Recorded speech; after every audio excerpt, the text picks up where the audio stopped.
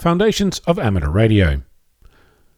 Radio waves travel in straight lines. They go from point to point and that's it.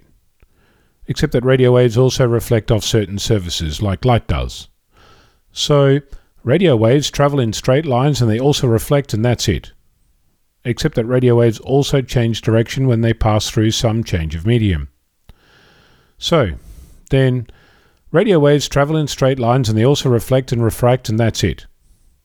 Except that radio waves also bend when they encounter an obstacle or a slit.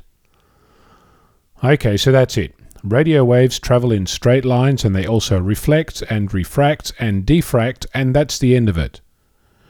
Except that they turn slightly due to gravity when they pass by a large mass. So, this phenomenon that we use in our hobby every time we key up a transmitter or listen to an off-air signal is doing much that is invisible.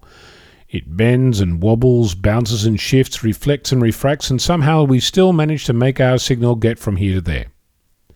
The reason I'm raising this at all is that all new entrants to the hobby often scratch their head when they start transmitting.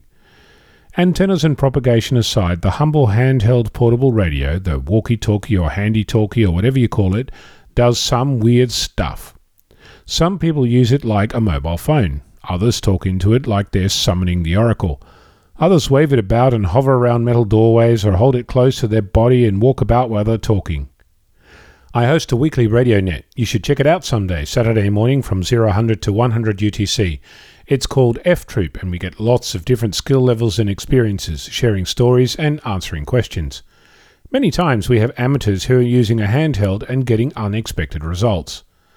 This variable, fluid nature of radio waves is why this happens. Each tiny variation causes some effect and some outcome, resulting in a wildly fluctuating signal that varies between loud and clear and inaudible and all steps in between. And that's not even talking about flat batteries or trying to talk through a hill to a local repeater. My point is that radio waves are unpredictable.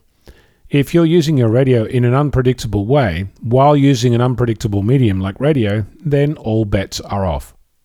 Next time you key up your handheld, spare a thought for what's happening between your antenna and mine.